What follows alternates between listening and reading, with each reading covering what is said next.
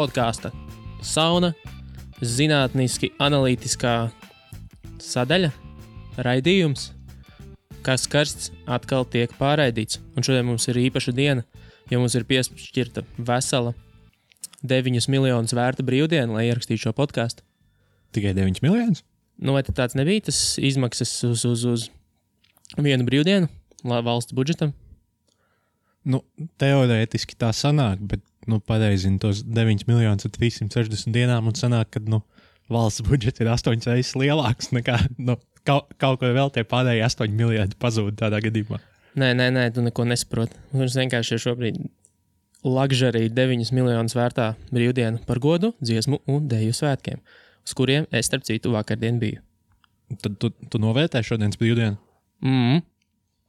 Bet dziesmu svētki jau viss bija skaisti, viss bija forši, viss dziedāja smuki. Jaunā estrāde, starp citu, ir diezgan laba. Tur bija tāda forša, ritīgi labas kvalitātes zālītes starp...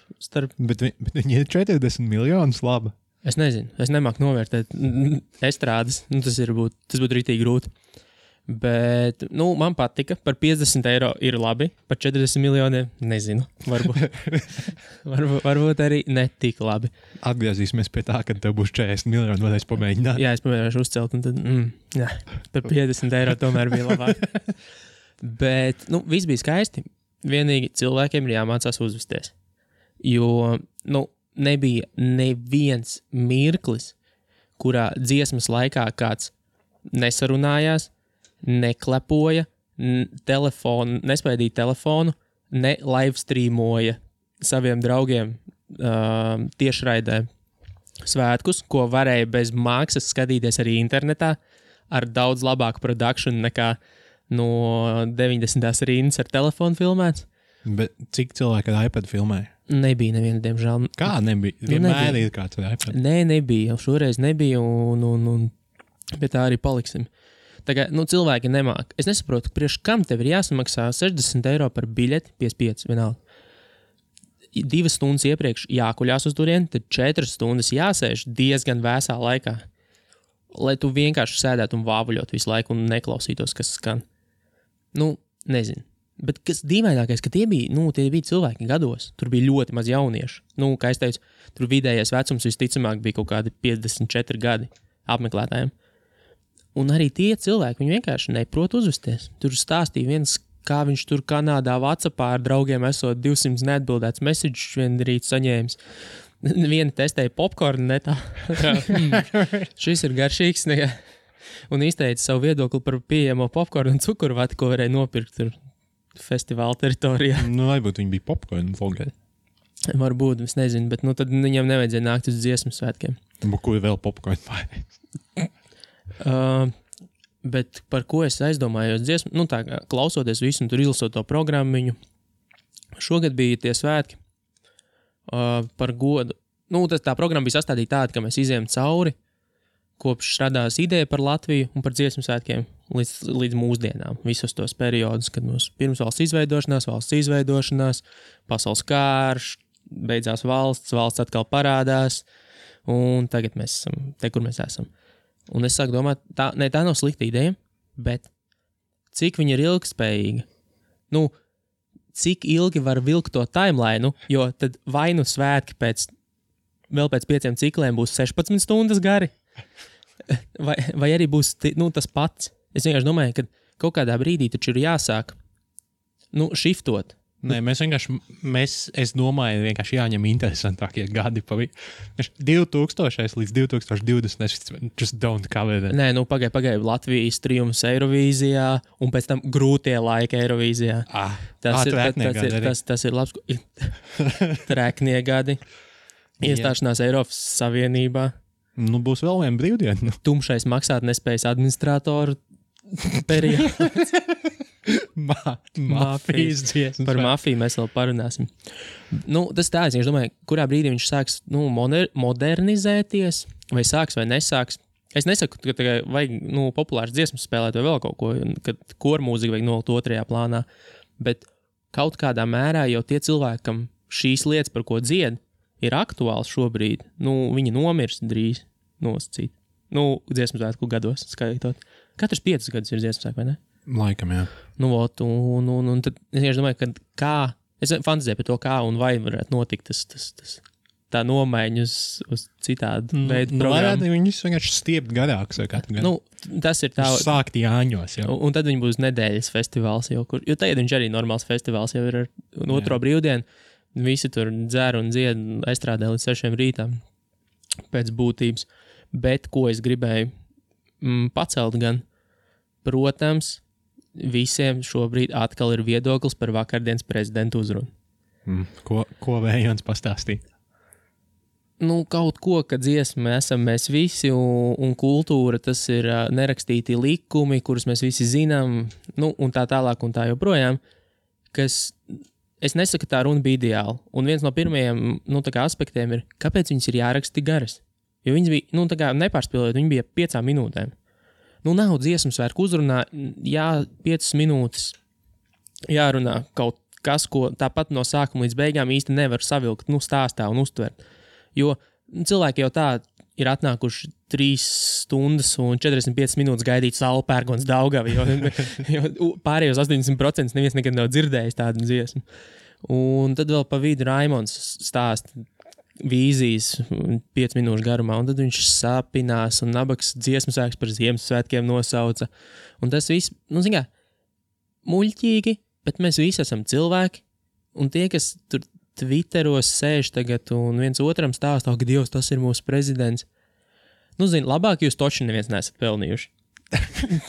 Paši arī labāk visticamāk nenodināt. Pagaidām jūs labāku prezidentu nesat pelnījuši, tā kā aizverieties. Sāksim ar to. Tagad mums jāpadodās ar cīņu ar FIFA, tagad mēs pret visiem cilvēkiem Twitterī. Un, protams, kurš gan cits brīvdienas rītā Facebookā pamanīsies kapitalizēt uz prezidenta runu, Aldis fucking Gobzems. Es ļoti negribu pieminēt tos cilvēkus un to partiju šajā podkāstā, jo man ir dziļš naids pret viņiem. Bet ieiet Facebookā un pamēģiniet izlasīt un saprast, ko viņš cenšas pateikt. Tas ir šodien, ja jūs klausāties 9. jūlijas, laikam. Vienmēr sakot, viņa uzruna saucās Dziesmu vara, un tad ir vēl viens posts par to, ka skatieties, šādu prezidentu ir ievēlējusi Saeima, ko jūs esat ievēlējuši, visi ir slikti ievēlēt mūs, tad es būšu prezidents un Facebookā stāstīšu lietas jums visiem. Tā kā aiziet, apskatieties, un galvenais nedariet tā. Tu vienkārši noklausīties, gan izlasīt. Jā, var izlasīt un noklausīties. Un vismaz to darot atsevišķi nevienu reizi nevar saprast, par ko. Jā, Viņa izlasīt vispār nevar. Nevar. Labi. Es mēģināju. Tur ir interpunkcija. Šī ir garš teikums. Jā, tāds ir. Iesprūst pa vidu. Un, viņam tas message nav līdz galam skaidrs. Tas, kurš saprat, lūdzu, mūsu visos sociālajos tīklos un visur citur droši nāciet ar komentāriem ar tādu kodolīgu 2 teikumus apkopojumu, ko Aldis Gobzems centās pateikt. Mafija. Ja es pie reizes varu ieplagot, tad, by the way, jūs būsiet ļoti apzinīgi pilsoņi, ja piesakosiet mūsu podkāstam Apple Podcasts, Spotify, Podbean, SoundCloud, YouTube un var arī Facebookā. Jā. Facebookā vajag nolaikot, jā. Jā, visu vajag salaikot un tā. Bet labi, viss, jo beidzam dziesmu svētkus. Dziesmu svētki ir forši, dziesmu svētki ir jauki. Salu pērkons Daugam bija, kā es redzēju atsauksmes Twitterī, ka šī varētu būt pirmā reize, kad dziesmu svētkos otrais neatkārtoja gaismas pili. Jā, es skatos, ka daudz tas izsaka. Un jā. Nē, man ir tomēr vēl viens komentārs. Rainim ir tāds dzejols, Laustās priedes, ko Emīls Dārziņš ir apdarinājis, un tagad tā ir dziesma. To dzied. Dziesmu svētkos visiem ļoti patika. Es arī teiktu, nav nevainas, bet man liekas, ka tā galvenā problēma ir zingas tajās vecajās dziesmās, kas ir, padomju varas pretošanās dziesmas un karu dziesmas vispārējais, kā svešvaras nāk mūs ieņemt, ir tāda, ka tur uz skatuves viņas ir nenormāli naidpilnas attiecībā. Viņas nav tādas aizstāvēsimies, bet reāls naids. Mums vienkārši ienīst. Jo tur ir teksts, man ir nerimstošs naids pret pretvaru. Un zini, kas ir trakākais? Kas man liekas paradoxāli, ka to tur priekšā stāv dzied 13-gadīgs meitenes. Jā. Un zēni, un bērni, kuriem vispār nav nejausmas, kas ir tas, kāda ir tā esence. Labi, es varbūt tagad kādu aizvainošu, bet, pēc būtības. Varētu viņas kaut kā, nezinu, mazāk naidīgas kļūt, tas man patiktos. Politkorektizēt? Nē, ne jau pat politkorektizēt, bet, tā kā bišķiņa atvērtāk, jo tie laiki ir aizgājuši, un pat, ja šobrīd kaut kas līdzīgs varētu notikt, tas nenotiks tā, kā tajos laikos ir pilnīgi cits tas social construct. Bet labi, viss, tagad gan viss. Jo. Un. Ko mēs varētu parunāt vēl? Man ir tāda mazā sadaļa, ko es esmu nosaucis tagad par ziņojumu dēli. Viņa būs visticamāk pirmo reizi un vienīgo. Ir tā, ka mums vajag ziedojums ne tikai lampai šobrīd, bet arī tavai lidmašīnai privāti. Manai lidmašīnai vajag. Jo tu taisies uz Zviedriju prom augustu kaut kad. Jā. Un mēs nespēsim darīt tā kā attālinātos podkastus, tāpēc reiz nedēļā mums vajadzēs vienkārši čarter reisu Edvardam no Zviedrijas uz Rīgu. Naudu, protams, var samaksāt tieši tāpat kā visās iepriekšējās reizēs, aploksnē uz Tērbatas ielu atnesiet, nododiet apsargam. Un otra lieta, ko mēs meklējam, ir infografika dizainers. Infografika dizainers, jā. Jo mums tad vēlāk mēs te mazliet parunāsim par lietām, kurā mums vajadzēs vizualizācijas, un mums vajag partneri, grafisko partneri. Bet starp citu, par ziņu dēļ runājot, man arī kaut kas tas gan bija domāts ziņās, bet kam mums vajag finansējumu. Zini, Jūmāls Bronas bruņurupuci. Es zinu tikai Jūlija Plutoplēst dzintari. Tu nezini Bronas bruņurupuci? Es zinu. Viņu pārdos izsolē. Kam? Mums. Aha, ideāli. Yep. Vienīgais, ka tā kā viņu izsolē liek tie, kas viņu laikam izstrādāja, bet doma tā kā nepiekrīt, ka viņu var pārdot. Tad, kam tad viņš piederīs tur? Principā tie, kas izstrādāja, saka, ka doma viņiem joprojām nav samaksājuši. Un tad viņi, nē. Un tad viņi vienkārši izdomāja paņemt paši. Jo tas stāsts ir tāds, ka doma galvenajam māksliniekam iedeva piķi, bet viņam vajadzēja norēķināties ar visiem. Viņš bija domas galvenais mākslinieks. Un viņš to naudu ielika uz lielajiem procentiem Top bankā. Un, es nezinu, vai tas pamanīs, bet Top banka vairs neeksistē.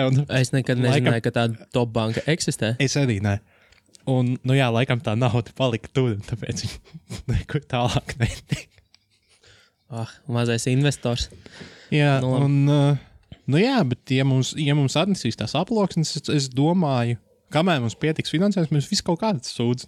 Mēs netērēsim sev maksājot. Jā. Mēs pirksim broņas, tev būs zelta kafijas krūze, pirms mēs sev kabatā kaut ko ieliksim. Jā, protams, viss principā sākumā būtu tikai atribūti, tikai, un lai uzlabotu šo šovu. Jā, tie nav ziedojumi mums, tie ziedojumi. Jums šovam. Pašiem īstenībā. Pašiem sev, principā. Tas tā kā no vienas kabatas otrā pārlikt. Tieši tā, gandrīz. Bet jā, mēs zinām, ko bijām. Pagājušajā nedēļā mēs bijām uz filmu, ko es gribu parunāt bišķiņu vēl. Sicario? Jā. Kā tev patika? Tu bija misleading nosaukums filmai. Jā, jo spoiler alert, tur nebija karteļa. Nebija arī karteļa karš. Nebija ne karteļu karš, nekas nebija. Tā kā galvenais džeks, par kuru visi runāja, tā arī nekad neparādījās. Jā. Un tas nebija karš, tas bija viens šūtāts. Jā, tas bija. Bet tur bija, un arī tā filma tā kā paņēma visus iespējamos konfliktus. Sākumā sākās ar terorismu, tad ar Somālijas pirātiem, un tad karteļu karš Meksikā, kurš nebija īsti karš. Jā, tur bija nenormāli daudz konfliktu, bet neviens no viņiem nenonāca nekur īsti. Kaut gan es dzirdēju labu tādu kā kā lai saka, labu viedokli par to, ka savā ziņā, ja tā paskatās, tad tā filma viņa atspoguļoja šobrīd notiekošās agresijas un visu to problēmu meaningless. Tā kā bezjēdzīgumu, ka tā vienkārši notiek, ka visur sprāks, ņemās, darās, un tas viss ir tā kā pilnīgi pointless. Jā. Good point. Bet tā par visām sūdījām filmām, bet tas tā universālais. Es arī gan aizmigu beigās. Tajā filmā nekas nebija, bet viņi norādīja uz to, ka nekas nenotiek pasaulē. Jā, tas es teiktu, Deadpool varētu līdzīgi noraksturot. Mums vajadzētu aiziet uz Deadpool, īstenībā nostīties. Mums nevajadzētu. Mēs viņu varam uzlikt. Uzlips popcorn taimā. Bet jā, tas kā tu raksturoji, ka pēdējās 40 minūtes bija vienkārši tā kā 40 minutes of real life. Tā kā vienkārši notika dzīve. Tas arī viss, nekas cits tur īpaši nenotika. Tikai Džeks piecēlās ar caurumu galvā. Nē, grūti, tā nebija viegla dzīve. Notika dzīve. Vienkārši dzīves situācijas. Bet tā filma bija kā garš trailers. Viņi tā kā visu laiku bildoja uz to karteļu karu, kurš, diemžēl, nebija iekļauts. Tā arī nenotika. Bet es pieļauju, ka būs sequels. Nevis tu pieļauj, bet viņš būs. Tā kā tas bija diezgan pašsaprotam, ka viņš būs. Iespējams, viņi tā kā īstenībā viņi ir nofilmējuši, viņi vienkārši izdomāja, ka pirmo filmu te nogriezīsim. Viens no aspektiem, kāpēc teica, ka tā filma varētu, kāpēc viņa bija tik slikta, cik viņa bija, ir tāda, ka producēšanā un režijā iedeva, teiksim, vaļu arī Del Toro un kā sauc to otru uz B burta? Tas, kas to CIA Džeku tēlo. Viņiem abiem diviem tā kā iedeva arī teikšanu pie filmas producēšanas. Līdz ar to tas ir skaidrs, ka viņa nav tāda, kādu to oriģināli izdomāja režisors. Jā. Tas arī tāds interesants apzīmējums. Labi. Es filmēju, ja man būtu jādod faks viņai, es dotu, 3 no 5. Jā, tādā ziņā jau nebija tik slikti. Nē, bija ļoti skatāma. Bet jā, viņi atstāja tukšumu sajūtu pēc tam dzīvē. Labi, bet tagad mazliet izglītosimies, draugi. Man šodien būs tāda uz karjeras zinātni veltīta sērija. Man ne.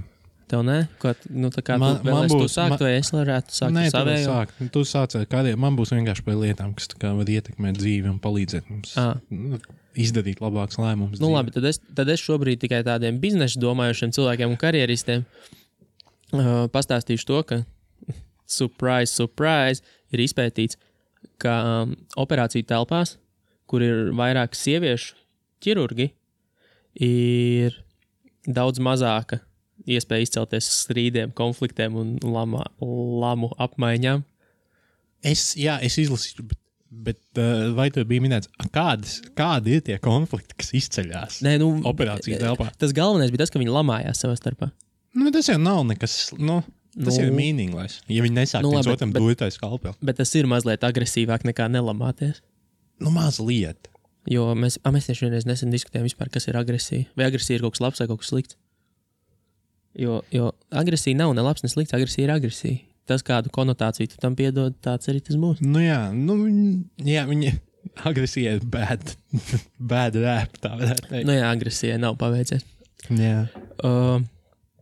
Tad man ir vēl viena lieta, kas sarūktinās startupus, visticamāk, jo izrādās, ka OpenSpace Office pretēji tam, kā varbūt tiek uzskatīts, samazina face-to-face interakcijas un palielina cilvēku komunikācijas apmaiņu e-pastos.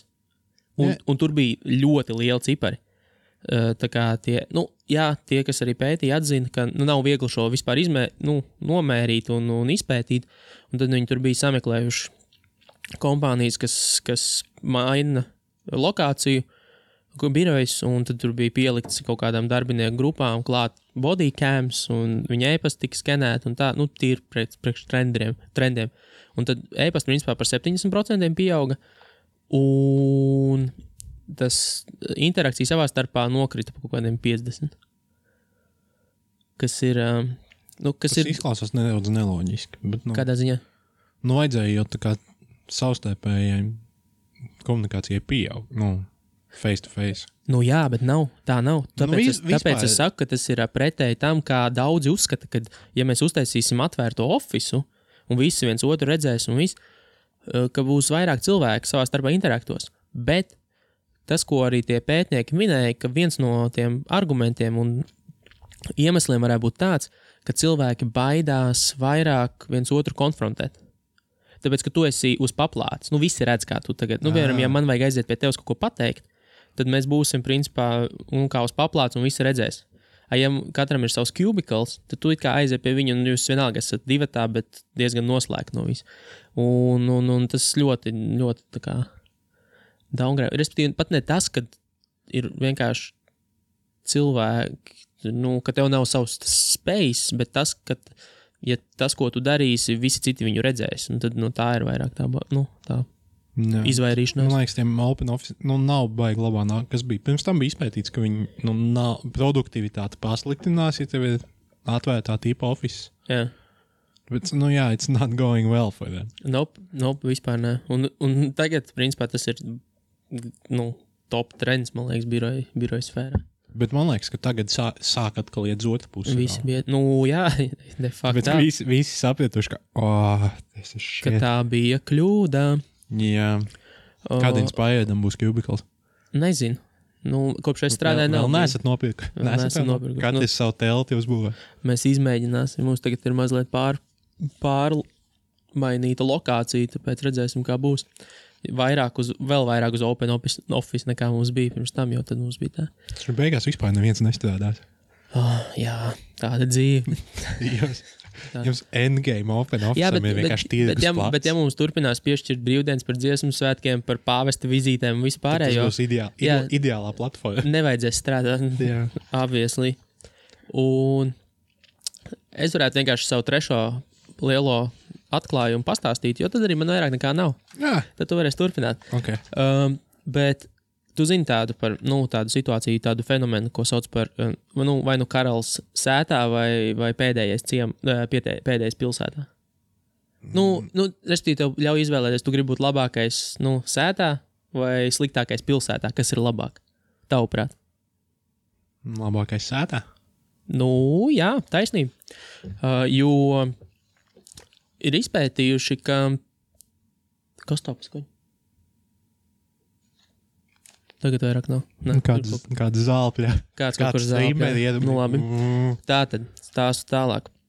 Ka, piemēram, viņi, nav viegli to nomērīt karjerā īpaši, jo tas ir pārāk sarežģīti, bet tas, ko...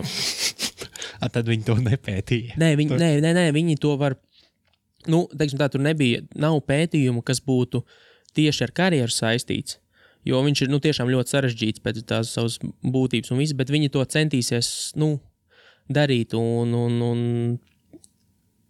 viņu prāt, tas, ko šobrīd var secināt no sporta, jo no sporta komandām šo var ļoti labi redzēt, ka no augstas sacensības profesijās, tur konsultācijas, jurisprudence un tādas, ka tas varētu būt, ka tam ir jābūt faktoram.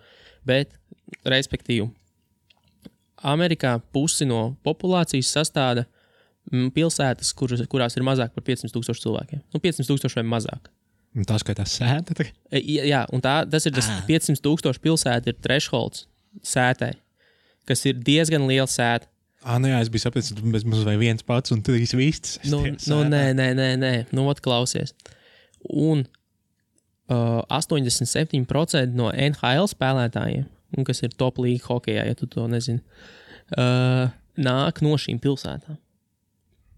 Un vienmēr sakot, tas secinājums ir tāds, ka ja tev nav tas, ko viņi pētot, arī akadēmiski viņi par mācībām šo pašu pētīja, vai tu esi gudrākais klasē, vai tu esi nenormāli gudrā klasē, bet tu esi tur pēdējais. Yeah. Ka uz tiem, kas ir pēdējie starp gudrākajiem, tas atstāja tādu degradējošu iespaidu, un viņiem zūd ambīcijas. Viņi pārstāja, gribēt iemācīties un kļūt labāki, jo es jau tāpat nekad nebūšu labākais, tāpēc viņi daudz vairāk padodās riskantām darbībām, kas ir pīpēšana, alkohols, heroīns, citrons sulas dzeršana, kā mēs secinājām. Kā tu šoreiz, ka tu kļūst super riskants. Jā, pareizi. Un viņiem ir mazākas motivācijas, un tiem, kas ir labākie, starp varbūt tā kā mazāku konkurenci, tie ir ļoti motivēti un parasti tiek tālāk.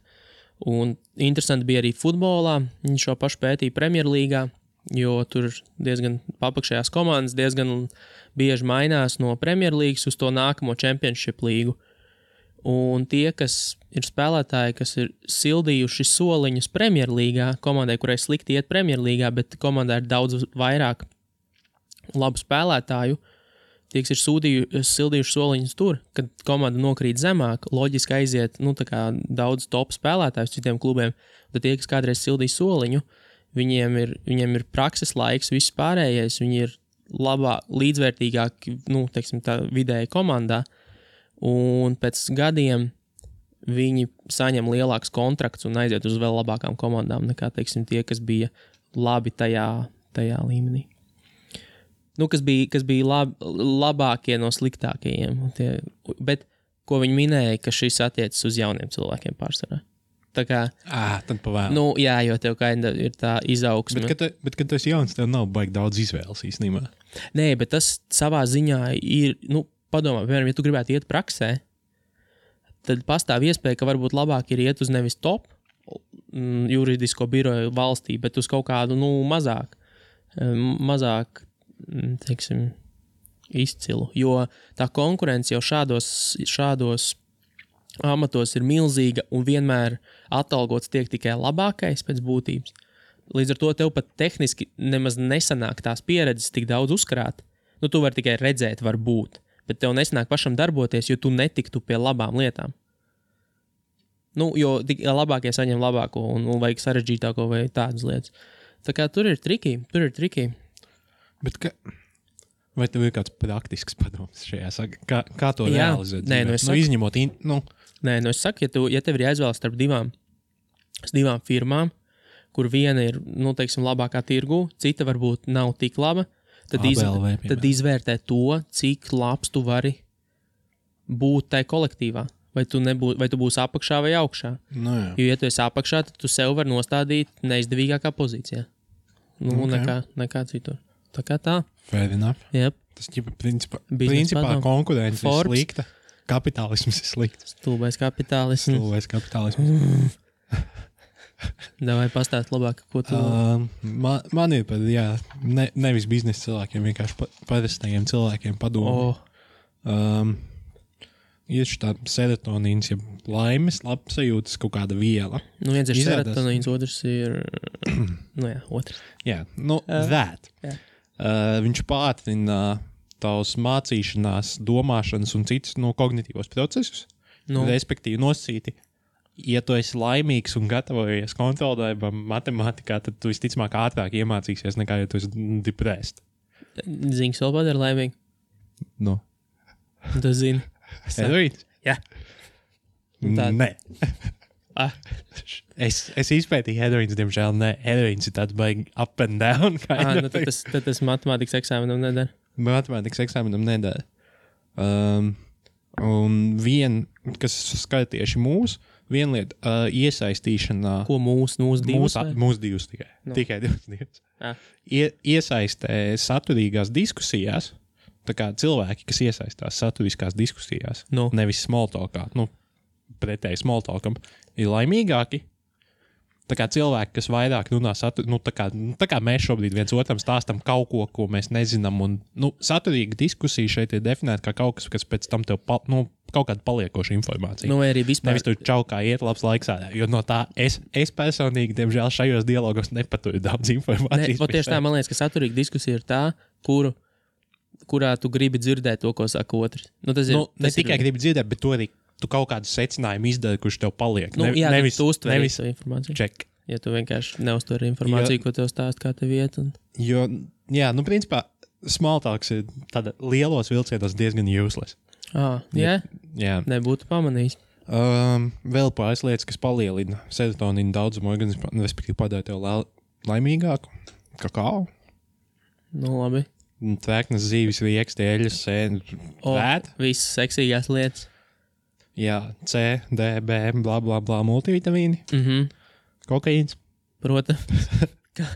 LSD. Aha. Un MDMA. Kas ir viens un tas pats? LSD un MDMA praktiski ir viens un tas pats. Īsti nav. Bet labi. Ir. Labi. Bet fair enough.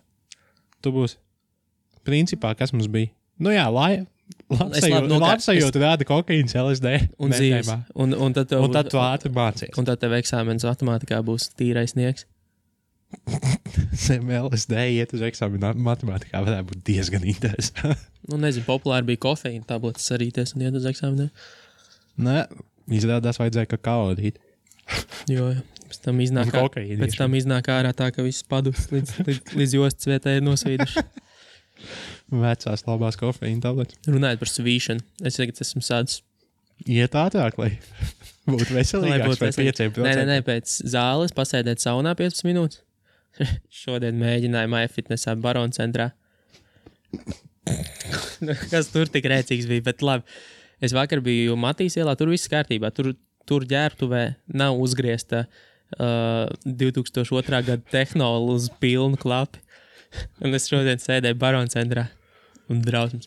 Es nevarēju nosēdēt tā kā tajā saunā, nevis tāpēc, ka tur bija karsts, bet tāpēc, ka es nevarēju izturēt kā ārā vienkārši. Tā nav skaņa, ko tu gribi dzirdēt, kad tu sēdi saunā. Tā kā, tur nevajag. Tas arī viss. Kā var nenomainīt playlistu 10 gadus? Nesaprotu. Jo tur bez austiņām vispār nav ko darīt tajos sporta klubos. Tu sajūti prātā vienkārši. Tam es ticu. Labi, pēdējais zinātniskais fakts. Vecie labie vegāni. Izpētīts, ka viņi jau nav veci un labi, viņi ir jauni un trendīgi. Jā, viņi noteikti nav veci. Viņu oglekļa pētnes, nezinu, kā carbon footprint. Oglekļa. Viņa negatīvā ietekme uz vidi. Tad nosauksim to tā. Oglekļa pēda, tas ir tā kā cits veids, kā pateikt, ka tev smirt kājas. Oglekļa pēda. Viņa ir par 73% mazāka nekā mums, piemēram. Jā, labi, bet cik ir viena cilvēka oglekļa pēda? Diezgan liela īstenībā. Labi, fair enough. Tas saistīts to, ka cik farming animals ir šausmīgi slikti. Jā, to mēs zinām, tāpēc crickets. Jā. Un vienīgais, ka apparently, protams, vegāni šo ziņu popularizēja. Tas viņiem nebūtu iedomājies. Viņu secinājums ir, ka kļūt par vegānu ir vislabākais veids, kā samazināt savu ietekmi uz vidi. Nē! Tu vari par 100% viņu samazināt. Ko iešaujot savu galvā? Jā. Tas nav vislabākais veids, kā samazināt savu ietekmi. Vecais labais Valters.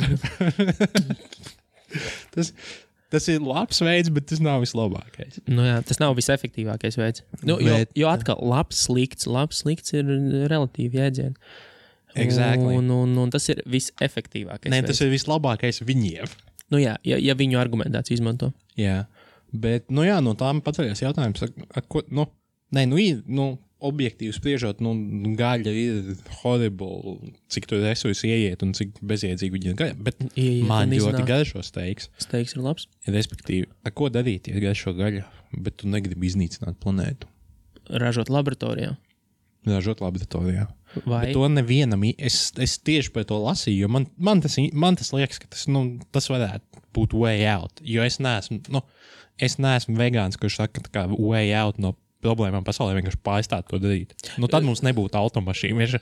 Ok, let's not drive. Nevis izgudrosim kaut ko labāku, bet just let's abstain. Man labāk patīk tas, kur viņi liks tos dzīvniekus, ko viņi ēdīs. Kosmosā šā. Kur viņus liks, brauks uz darbu.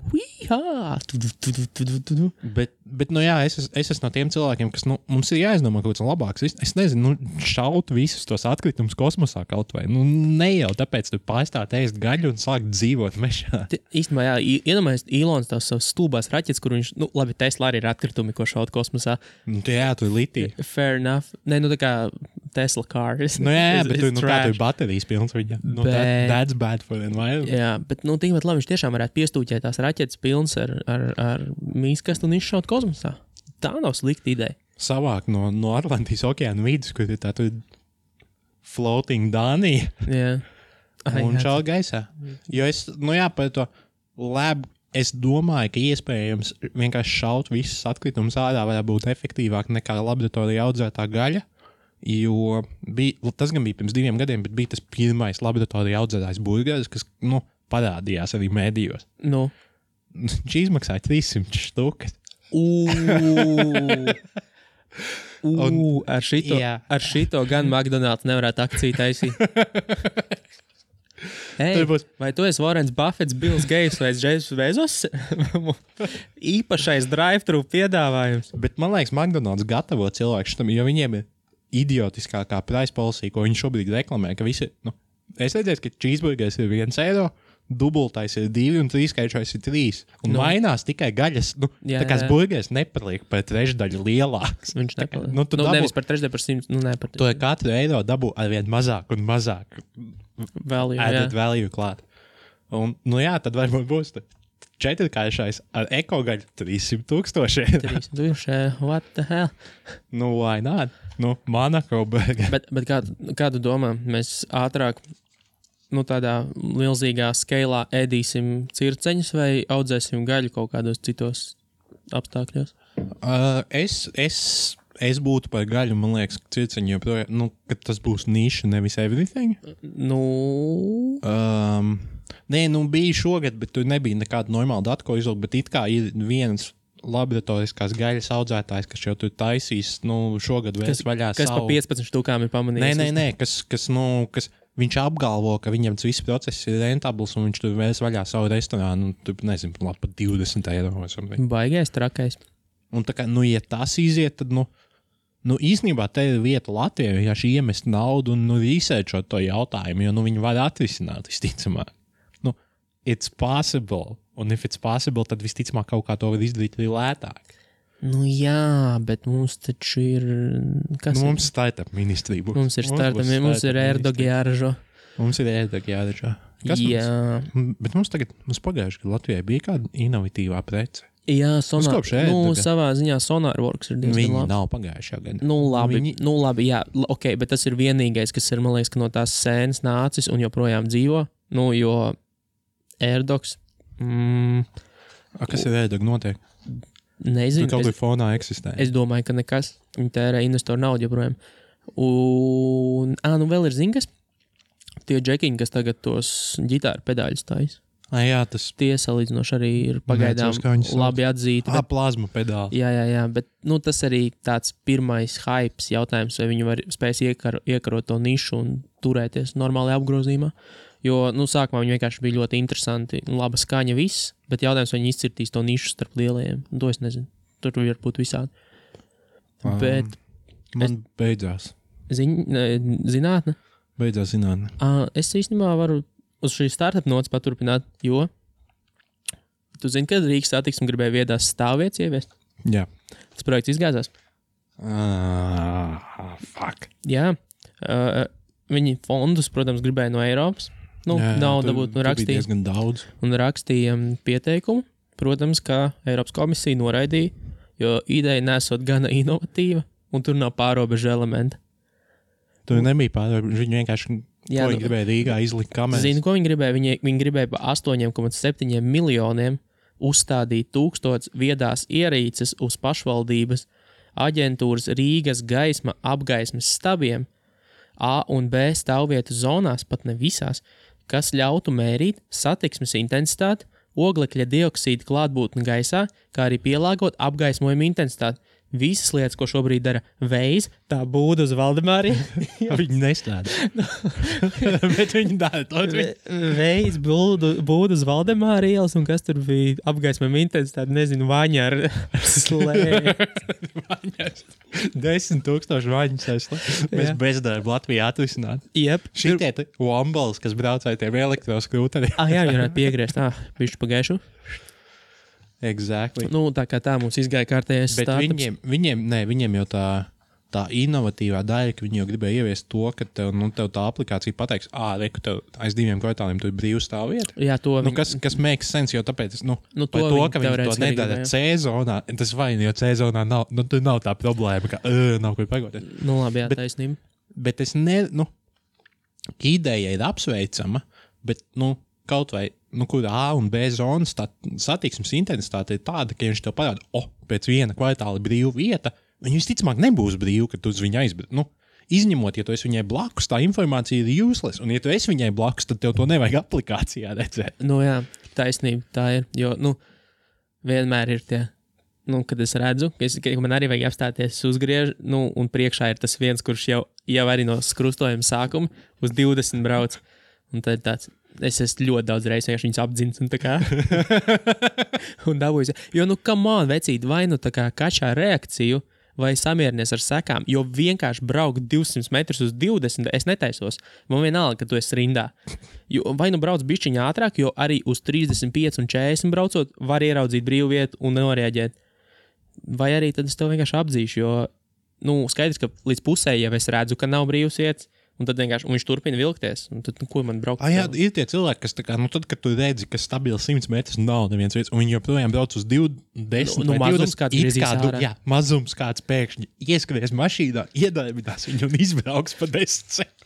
Kas jau parasti notiek pretēji. Man skolas ielā liekot mašīnu, tā mēdz 7-8 vakarā ir bijis tā, ka es 40 minūtes braucu uz apkārt. Un mēdz būt tā, ka tu ielas sākumā tu redzi, ka dāma iekāp mašīnā. Iekāp tūlīt brauks prom. Jā. Es redzu 5 minūtes tā stāvējis gaidot, kamēr viņš sāks kustēt. This is awkward. Exactly. Un ir bijis, protams, arī pārreiz tā, ka viņi tur pasēž, ieslēdz gaisu, izslēdz gaisu, aiziet prom. Tāpēc, jā, bet, aplikācija šito neatrisinās, šito risinās, es nezinu, kas normāla sabiedriskā transporta un velo infrastruktūra droši vien. Labi, kas tev interesants no ziņām? Man ir ziņas no Krievijas. Pasaules kalas. Krievijas tāds arī ir, ja? Dopinga zinātnieki neizpratnē. Kas notika? Ko viņi tā kā rada dopingu vai viņi pēta? Nē, Krievijas, es nezinu, viņiem dopinga, viņi ir neizpratnē, jo... Dopinga ministrija. Jo Krievija izkrita. Visi Krievijas dopinga speciālisti šorīt kasa galvas un domā, ko mēs neizdarījām pareizi. Kuru atdos Baķkam uz noliņošanu? Kuru Putins tagad izsūtīs. Jā. Bet man ir arī neliela zinātne. Bija viens džeks salika noskrietās Krievija, īstenībā tas ir labs arguments, ka Krievija, kā slikta komanda, ka viņi tā izstās. Vajadzētu tādu nelielu aizdomas ēnu skatīties uz to performance. Respektīvi, un viņš paņēma statistiski, ko no FIFA vai dabūt, ir noskrietās distances visām komandām. Labi. Vidējā ir 106 km. Piemēram, Horvātijā ir 104. Un, principā, visas komandas ir pusotrā standarta novirzē no tā vidējā. Labi. Izņemot Krieviju. Viņi ir 2,5 standarta novirzes uz augšu. Tā kā, on average, Krievija noskriet par 12 km vairāk katrā spēlē. Maleči. Tāpēc... bet apparently Krievijas dopinga zinātnieki tagad mācīsies, ka skriešana isn't everything. Mēs jau par šo runājām vienā podkāstā ar Bāliņu, par to, ka futbolā man arī ir pārliecība, ka tas tev dod fizisko, bet ja tu neesi arī labs, labi domājošs futbolists un tehnisks futbolists, tad tev tā fiziskā forma nebūs tas pats, kas, piemēram, bobslejā stūmējam vai nezinu, svarcēlājam. Bet viens iemesls gan, tur varbūt nebūtu dopings, bet Krievi, viņu spēlēšanas stils arī noteica to, ka viņi, tā spēlēs. Jo pirmkārt, viņi visas spēles spēlēja kā otrais numurs. Labi, pirmā tur Saudārābija, bet viņi nebija pārliecināti, viņi nebija favorīts. Un viņi ļoti aktīvi presēja aizsardzībā. Visu laiku skrēja, visu laiku vispār nedeva elpot. Tas loģiski, bet viņi bija tālu no tuvākā. Es saprotu, I get the point. Tas ir arguments, bet viņi nav vienīgā komanda, uz kuru tam vajadzētu attiekties. Nē, bet es neredzēju daudz Krievu spēles, bet es redzēju pret Horvātiju, un viņi tiešām ļoti daudz kapāja. Viņi ļoti daudz skrēja salīdzinot ar citām komandām, ko es redzēju. Un tas bija viņa spēles stils. Arī varbūt tāpēc, kad viņiem bija dopings, tāpēc viņi tā darīja. Jā. Tas nav izslēgts. Jā, bet gatavosies nākamajai reizei. Izdarīs secinājums, tā teikt. Ja viņi gonna push the boundaries of doping. Viņi te varēs pamācīties mums šogad no Tour de France kaut ko jaunu reiz iemācīt. Nē, es pieļauju, ka viņi attīsta kaut kāds, arvien jaunāks un jaunāks mildināt. Doping novičāk. Dopičoks. Iedomājies, dopings ir tā kā neurotoksins. Ja tev nav, tas ir labākais dopings. Ja tev nav performance, tad iestājās kaut kāds neurotoksin efekts, kurš tev vienkārši nogalina. Nē, bet pretē, vienkārši tev atslēdz jebkādu feeling, un tu vienkārši sāc skriet. Jā, tā ir. Jo šitā ir vieglatlētiem 400 metru skrējējiem. Man liekas, kas bija par 400 metriem tieši. Ka būtībā tie 400 metri ir tā distance, kur ir ļoti bīstama no tāda fiziskā viedokļa, jo cilvēki praktiski sev visu izpumpē. Ja tu, piemēram, kaut kādā garākā distancē, tu jau vari apzināties, ka tu nevari tā noskriet visu laiku, tu nemaz neskrien, un tā nav stratēģija. Bet 400 metros, kas ir viens aplis, ir plus mīnus tā, ka tu vari uz nenormāli augsts, tur, teiksim, 90% intensitātes nokapāt pilnīgi visu apli. Un tad cilvēki tā, ka viņi pārcenšās un reāli norubās, ka nofinišē. Jo tas ir fiziski ļoti demanding. Tas ir sprints, pagarināts sprints, kurā tu ļoti iztērē enerģiju. Es domāju, ka viņiem vajadzētu vērsties pie Krievijas dopinga ministrijas, gan jau viņi par 10% pagarinās to skrēju. Tas ir tieši tik, cik vajadzīgi. Noskries 400 metrus un 12 km. Jā. Kas tev vēl labs? Man ir ziņas no sociālajiem tīkliem, bet vecais labais Delfī TV net aculiecinieks. Maija Facebook lietotāji raksta: dārgie draugi, taisīt selfijas un filmēt video, ko likt Instagram storijos, kamēr braucat pie stūres, nav stilīgi. Piekrīt. Nav, jā. Bet viņa braucot kā pasažieri, nenormāli daudz reizes redzēja, ka cilvēki runājot pa telefonu neskatās uz ceļu un citām mašīnām. Kur tad viņi skatās runājot pa telefonu? Ja, es saprotu Instagrams un tā, bet runājot pa telefonu? Nezinu, bet godīgi sakot, es esmu par šo domājis, ka pārslēgt radio arī ir rītīgi bīstami. Pārslēgt radio ir bīstamāk nekā runāt pa telefonu. Jep, un tu dažreiz aizdomājies, un kamēr tas slēdzies cauri visiem kristīgais radio, krievu radio. Superhīti. Superhīti diezgan nice. Bet un, cilvēki teiks, jā, bet ir mašīnas, jaunās krūtās mašīnas, kur tā kā uz stūras ir un tu priekšā redzi. Tas nekas.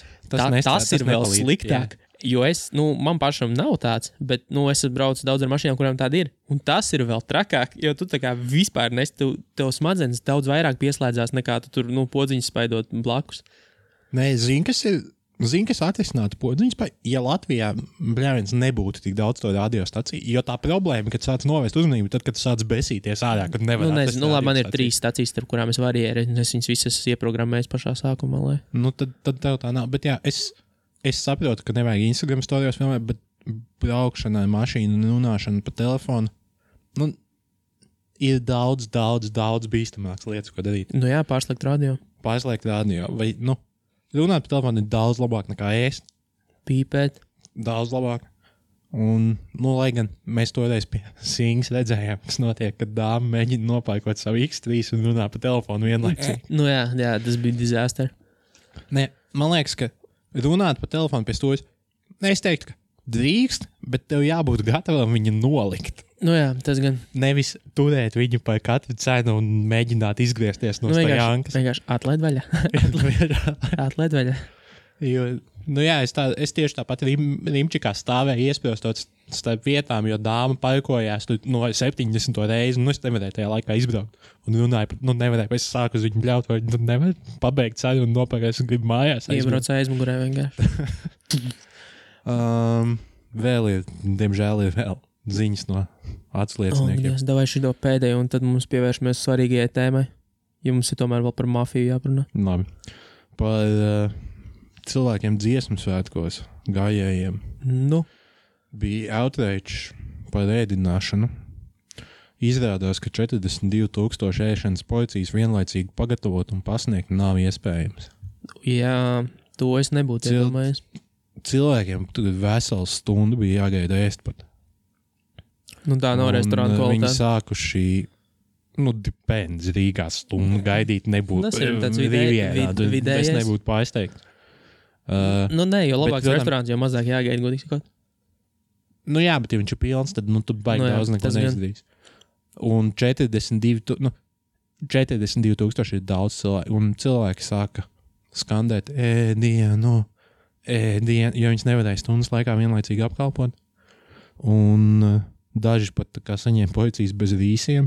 Ak, Dievs! Un tas ir outrage, jo pirmā mēģinātāja viņiem ieteica, ka, nu, ēdiet maizi. Tikai balto mērci daba. Nē, kaut kāda gaļa. Tur gaļa. Rīs ar balto mērci bez rīsēm.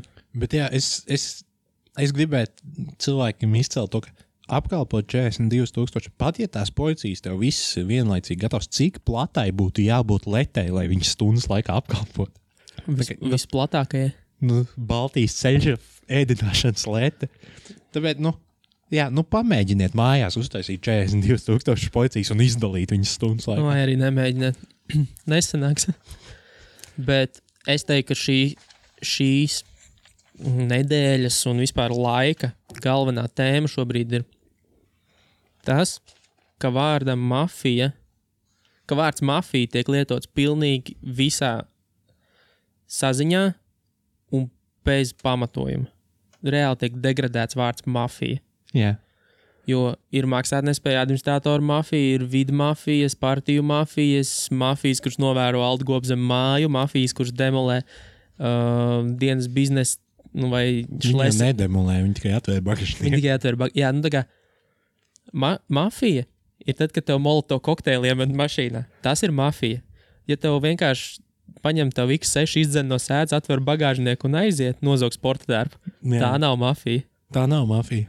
Es domāju, ja Latvijā šobrīd ir mafija, viņi īsti nezin, ko darīt. Tā kā tas nav tas, ko mēs... Jā. How dare you? Krustāvs Nacionālajā televīzijā stāstīs, ka tie nesam mēs. Pēters Froģi jau arī tur internetu komentētāju mafija, es saprotu, izēda no prezidenta kandidāta. Tur bija internetu komentētāja mafija. Internetu komentētāja. Un jā, un es skatījos Sicario, un tur mafija neizmantoja to brīdinājumu saviem konkurentiem, kas ir vienkārši nodiest viņas internetu komentētāju. Ja viņš būtu piesists krustā kaut kur Bolderājā, tad es piekristu, ka iespējams tā ir mafija. Tā varētu būt mafija. Tā ir mafija. Pat ja tas tie, kuri viņus tur apbižo, grib būt mafija vai ir mafija, tad viņiem jābrauc uz treniņu nometni kaut kur Itālijā. Neapolis mafijas treniņu nometni. Neapolis mafijas treniņu nometni. Tā ir. Nevajag vazāt šo vārdu apkārt un biedēt cilvēkus, jo mafija tiešām ir tad, kad cilvēki ar nogrieztiem locekļiem karājas pie tilpa, nevis liek Facebook video. Ja Kučīnskis pasaka, ka pievērsīs uzmanību vai dienas biznesu, tur neved fake news kampaņu, tas nepadara viņu par mafijas locekli. Starp citu, kā tev patika tas fakts, ka politiķis, kurš nav vēl politiķis tā īsti, kurš šobrīd pretendē uz visiem premjerministra amata kandidātu un tādām lietām, valsts prezidenta runas raksta Facebookā, ka viņš dienu pirms avīzes iznākšanas ieliek sociālos tīklos avīzes pirmās vāka maketu. Labi, ka viņš viņu neielika dienu pirms tam, kad BMW aplaupīja. Tā vismaz nailed that. Tās ir, jā, bet iedomājies, es ieteiktu padomāt cilvēkiem, ko tas viss nozīmē un kāpēc tā notiek. Man biedē tā problēma, ka tie cilvēki, kas tam ir noticējuši, kad viņiem vajag teikt jebko, un tas ir, fakt. Gan jau, visticamāk. Es joprojām ceru, ka vienkārši paņems, ieslēgsies, jo šobrīd viņi ir, pirmkārt, viņi ir vienīgie, kas kliedz, kas nozīmē, tas viss ir mazliet skaļāk nekā tas ir patiesībā, šķietami skaļāk. Un sāks, kaut kādi varbūt arī saprātīgie spēki nobombīt viņus ar reklāmas kampaņām un vispār jau sāks komunicēt, un tad viņi pazudīs savā, Facebook feedā. Bet, man liekas, Latvijai vienmēr visi pasaules trendi, tāpat kā eklēri, pienāk 3 gadus vēlāk. Un patīk, ka trendu etalons vienmēr ir eklēri. Tas ir, es ar tādu, jā. Jā, es nezinu, kas būs, bet viņi ar diezgan lielu nobīdi kādu ietu. Jā, protams. Un tas, ko dara KPV, ir tas, ko, principā darīja Trumps visu savu kampaņu. Un labējiem spēkiem, man ir aizdomas, būs tieši tāpat kā Latvijā. Viņi nezinās, kā to counterot, un neko tā arī neizdarīs. Teiks, mums ir taisnība, bet neviens mums netic. Tas ir tas, kas man nedaudz biedē, ka Latvija kaut kāds 2 gadus pēc vēlēšanām, tas notika ne tikai Amerikā. Bet vienīgā, man neliela cerības dod tas, ka Nu, ka tas jau ir noticis un ļoti daudz par to ir runāts. Un tā kā varbūt kāds atcerēsies un aizdomāsies, bet... Nu jā, bet tā kā, Trumps jau notika pēc Brexit. Nu jā, labi, Brexits vienmēr ir bijis tāds nesaprotamais, kas tur īsti ir noticis un kas tur tagad, kas Farāģis grib nākt apakaļ. Es nezinu. To nevajag celt. Viņš glābs Brexitu. Brexits nenotiek pietiekami ātri un labi, viņš nāks atpakaļ politikā. Un jā, es nezinu. Man viss, kā, nerunājam vairs nekad par politiku. Tas nav iespējams. Nav iespējams. To mēs varam apsolīt, bet nē. Bet es to labprāt nedarītu. Bet, padomājiet, pasakojiet līdz tām sociālo tīklu lietām, palasiet. Vai tiešām Alberta Pīpēs bija pie bongu skapī jāpačeka? Tas bija labi. Es nezinu, bet, padomājiet līdzi, un vai tiešām šie ir tie cilvēki, kurus gribat ievēlēt oktobrī, vai kad tur mums ir vēlēšanas. Jā. Tā kā tā, mēs jau Cik mēs esam nodinājuši? Savu ikdienas laiku esam gandrīz pārtērējuši 55 minūtes. Man ir pēdējās. Davai, nevis pēdējā, bet šo mēs nobeigsim. Labi, davai, beidz nost. Mums vienmēr labs temats ir bijis. Nevis labs temats, bet Amerikā ir tā problēma ar tām skolu Ziemassvētki. Ziemassvētku skolu apšaudēm. Jā. Nacionālā šauteņa asociācija. National Rifle Association. Viņi beidzot ir nākuši savu jauno risinājumu ar 225 lapu dokumentu. Kas principā tā problēma Amerikas skolās, tu neuzminēsi, kas ir tā problēma, kāpēc tur tie šūtiņi notiek. Pēdējais jau bija tas, ka viss, kad mental state valstī degradējas. Tas bija tas pēdējais publiskais. Tas nav mental state, tas nav ieroču daudzums, tas nav ieroču pieejamība. Arhitektūra. What the fuck? Bet tāpēc, ka visas skolas tika būvētas un dizainētas laikā, kad skolas šūtiņas nebija problēma. Un tagad, nebija paredzēts. Bet arhitektūra neizraisa skolu šūtiņu, tā padara vieglāk. Labi? Skip over that. To daļu, nē. Vai to mēs nevaram diskutēt, to viņiem argumenti nebija. Jo tajā daļā mums nav viedokļu un argumentu. Jā, tā daļa ir kā, kas tas bija? Ārim Ševičs? Un tagad es beigšu atbildēt jautājumiem. Uz šiem jautājumiem es negribu atbildēt. Paldies. Un tagad es skriešu uz mašīnu ļoti ātri. Bet pāris ieteikumi no šī 225 lapu dokumentu. Samazināt ieeju skaitu skolā uz 1. That's safe. Tas ir ļoti uguns drošības viedokļa rītīgi droši. Arī. Bet un once again, lūdzu neuzdod jautājumu par to, vai tas nepadarīs tikšanu ārā no skolas grūtāku, jo šeit mūsu intervija beidzas, once again. Nav pierādīts, ka tas padara. Nē, tas vienkārši tas netiek pacelts. Jā, labi. Mēs no šī jautājuma cietuma stila žogu apkārt skolai. Tas ir papildus tai vienai ieeja pa žogu. Mums bija vienmēr ideja. Pirmajā ģimnāzijā, kamēr mācījāmies, blakus bija vecā Amerikas vēstniecība. Un, kad tur izvācās tukša ēka palika. Un tad mums vienā tā kā ekonomikas stunda, to laikam par ekonomiku sauc tajā laikā. Tāda bija stunda. Ekonomika bija dīvaini. Mums lika izdomāt biznesa modeli tai ēkai. Tā kā biznesa plānu, ko darīt ar to ēku. Mēs ieteicām ar čomiem, ka tur varētu high security bērndārs ielēst, kas varētu būt diezgan populārs. Viņš ir pašā Rīgas centrā. Amerikāņiem pārdot. Daudziem biezajiem. Amerikāņu biznesmeņi. Visiem, kas tic mafijā, Aldu Gobzem bērni. Jep. Kur mēs President style fence. Labi. Negluži aizliegt, vienkārši izcēst visus apzaļumo kokus un krūmus teritorijā, kur varētu kāds paslēpties, piemēram, krūmā, lai pēc fences tu vismaz 100 metrus vēl redzi, kas notiek. Once again, es nemācēšu atbildēt, vai kādreiz kāds ir sarīkojis school shooting, un viņa stratēģijas key point bija kādu brīdi slēpties krūmos, lai to izdarītu. Bet, aiz koka. Bet, apparently, tas ir jāzina. Iztikt bez logiem. Bet, vai mazus necauršojumus logus? Tas saprotams, mazi necauršojumi logi. Jo visi skulšūteri caur logiem ir ienākuši parasti. Un no necauršājumiem logiem rītīgi viegli arī ārā var esti. Nu jā, nē. Principā tā ideja, ka tev ir tā viena ieejas lobby zona, kad šī ieejas zona ir no abām pusēm, nu, ka viņi ir tā kā cietumā. Principā tas ir cietums, kas tika aprakstīts. Tas, ko es gribēju teikt, jā, visi tās vietas eksistē, tie cietumi vienkārši samainiet vietā. Jā, tieši tā. Nu, vēl jau, protams, var. Ja tas būs, kā bērni varēs mācīties klusīgi, mierīgi, un tur neviens netiks klāt, un cietumnieki iespējams dabūs normālu education un kļūs par normāliem sabiedrības locekļiem, nevis tur mēģinās viens otru šrenkot visu laiku. Jā, tā ir neslikta ideja. Nu jā, vēl lobbyjā tur ieliec no abām pusēm tādu koridoru un mašīnu gan lūkas vienkārši. Snipers nest. Uz jumta tas. Nu, apmēram, bet es domāju, te būs tā pati security issue, kas ir cietumā. Nu, kas, ja tu dabū to šūteri tajā noslēdzamajā zonā, fine. Ja viņš ir jebkur citur skolā, then you're fucked. Nu, tā kā tev principā ir divas zonas, vai nu tā mazā drošā, vai nu everyone dies, jo netiek ārā. Bet par to jautājums nevajag uzdot, un par to... Nu, tad intervija beidzās. Nu jā, nu labi, neko, tad mēs arī šodien beidzam. Atceries, ja tu tik tālu esi noklausījies, IFACT, tur var redzēt visu kaut kur mums vēl var sekot. Un tas šodienai arī viss. Čau! Čau!